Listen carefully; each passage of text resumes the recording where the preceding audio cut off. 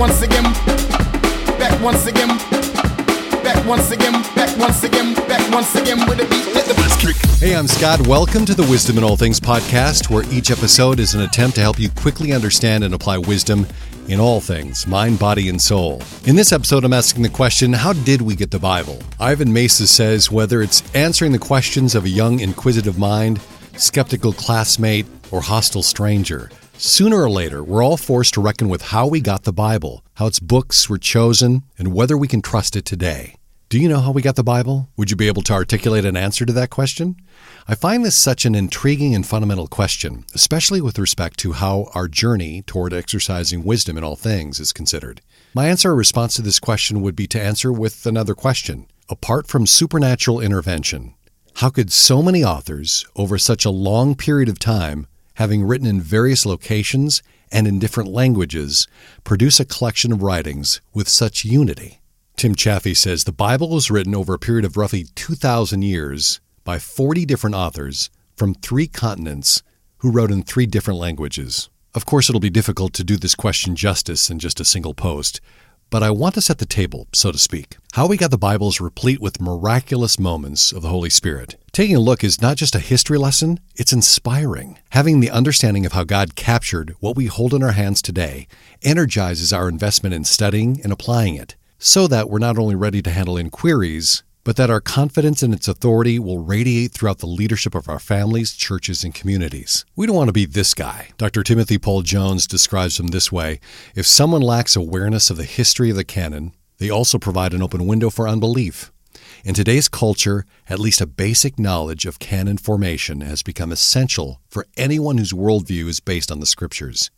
Without this knowledge, Christians are incapable of defending with clarity and conviction what we believe about the Scriptures. I referenced the article where Dr. Timothy Paul Jones is interviewed about his new resource called How We Got the Bible.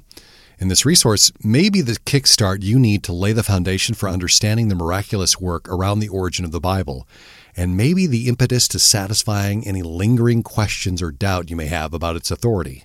While this is one of many resources that you could consider, the question of being confident in the Bible's authority and origin is crucial when we consider applying wisdom in all things. I've highlighted several questions, quotes, and references to help us start poking at it. Here's 2 questions. 1, a question posed to Dr. Jones in this article would be an interesting place to start our pondering. It's, what's so special about the Bible? And the second has to do with shoring up our understanding of its origin. Are there gaps in our understanding? Is there a recent question that you've been asking?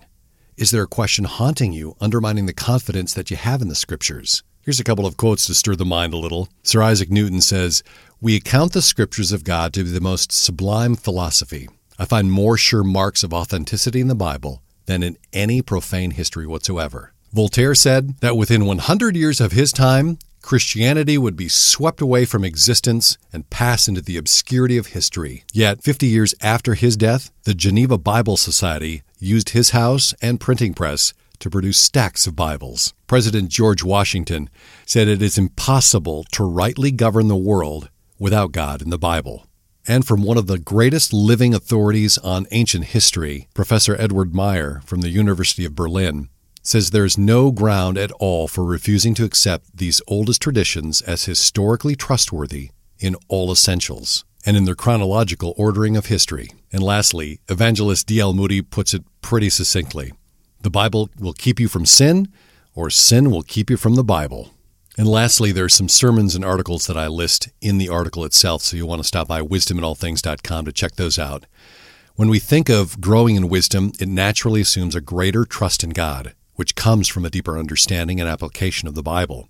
And having a firm grip on how God's Word came to be will give us the confidence to say, in the words of the old hymn, to trust Him more. Go to wisdominallthings.com to listen to other episodes and to get signed up so we can do this through email if that's what you want to do. You pick. I'll send you the wisdom for free. Go to wisdominallthings.com.